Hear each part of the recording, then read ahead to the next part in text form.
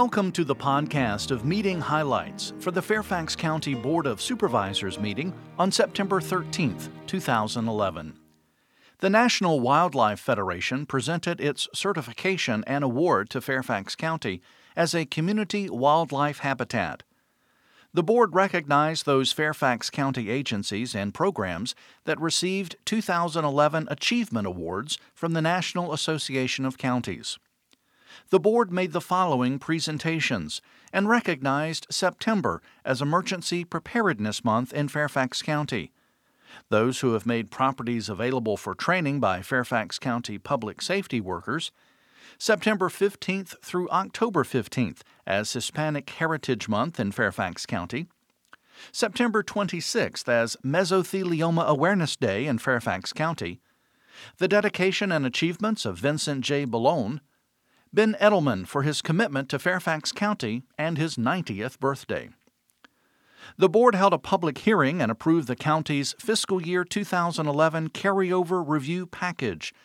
Carryover is part of the normal budget process where unspent or unencumbered funds from the previous fiscal year are identified for other uses. The board redirected funds to cover traffic calming measures to mitigate the impact of cut-through traffic and keep the public safe in their own neighborhoods. A market rate adjustment for county employees of 2% was approved, and the board increased the reserve set aside for fiscal year 2013 by $4.25 million. Complete budget documents are available online. The board requested special trash pickups and assistance with removing debris and damaged items for those homes that were damaged by flooding from Tropical Storm Lee. The board approved their meeting schedule for calendar year 2012.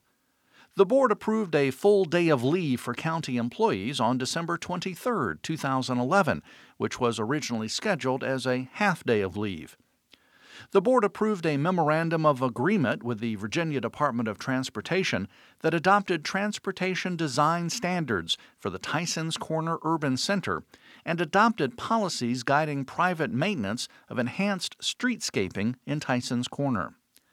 The board adopted resolutions that confirmed the declarations of local emergency for both Hurricane Irene and the heavy rains and flooding from Tropical Storm Lee.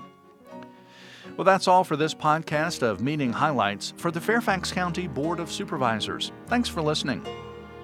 For more information about the Fairfax County Board of Supervisors, including full meeting minutes and documents, visit the county website, www.fairfaxcounty.gov. This podcast is produced by the Fairfax County, Virginia government.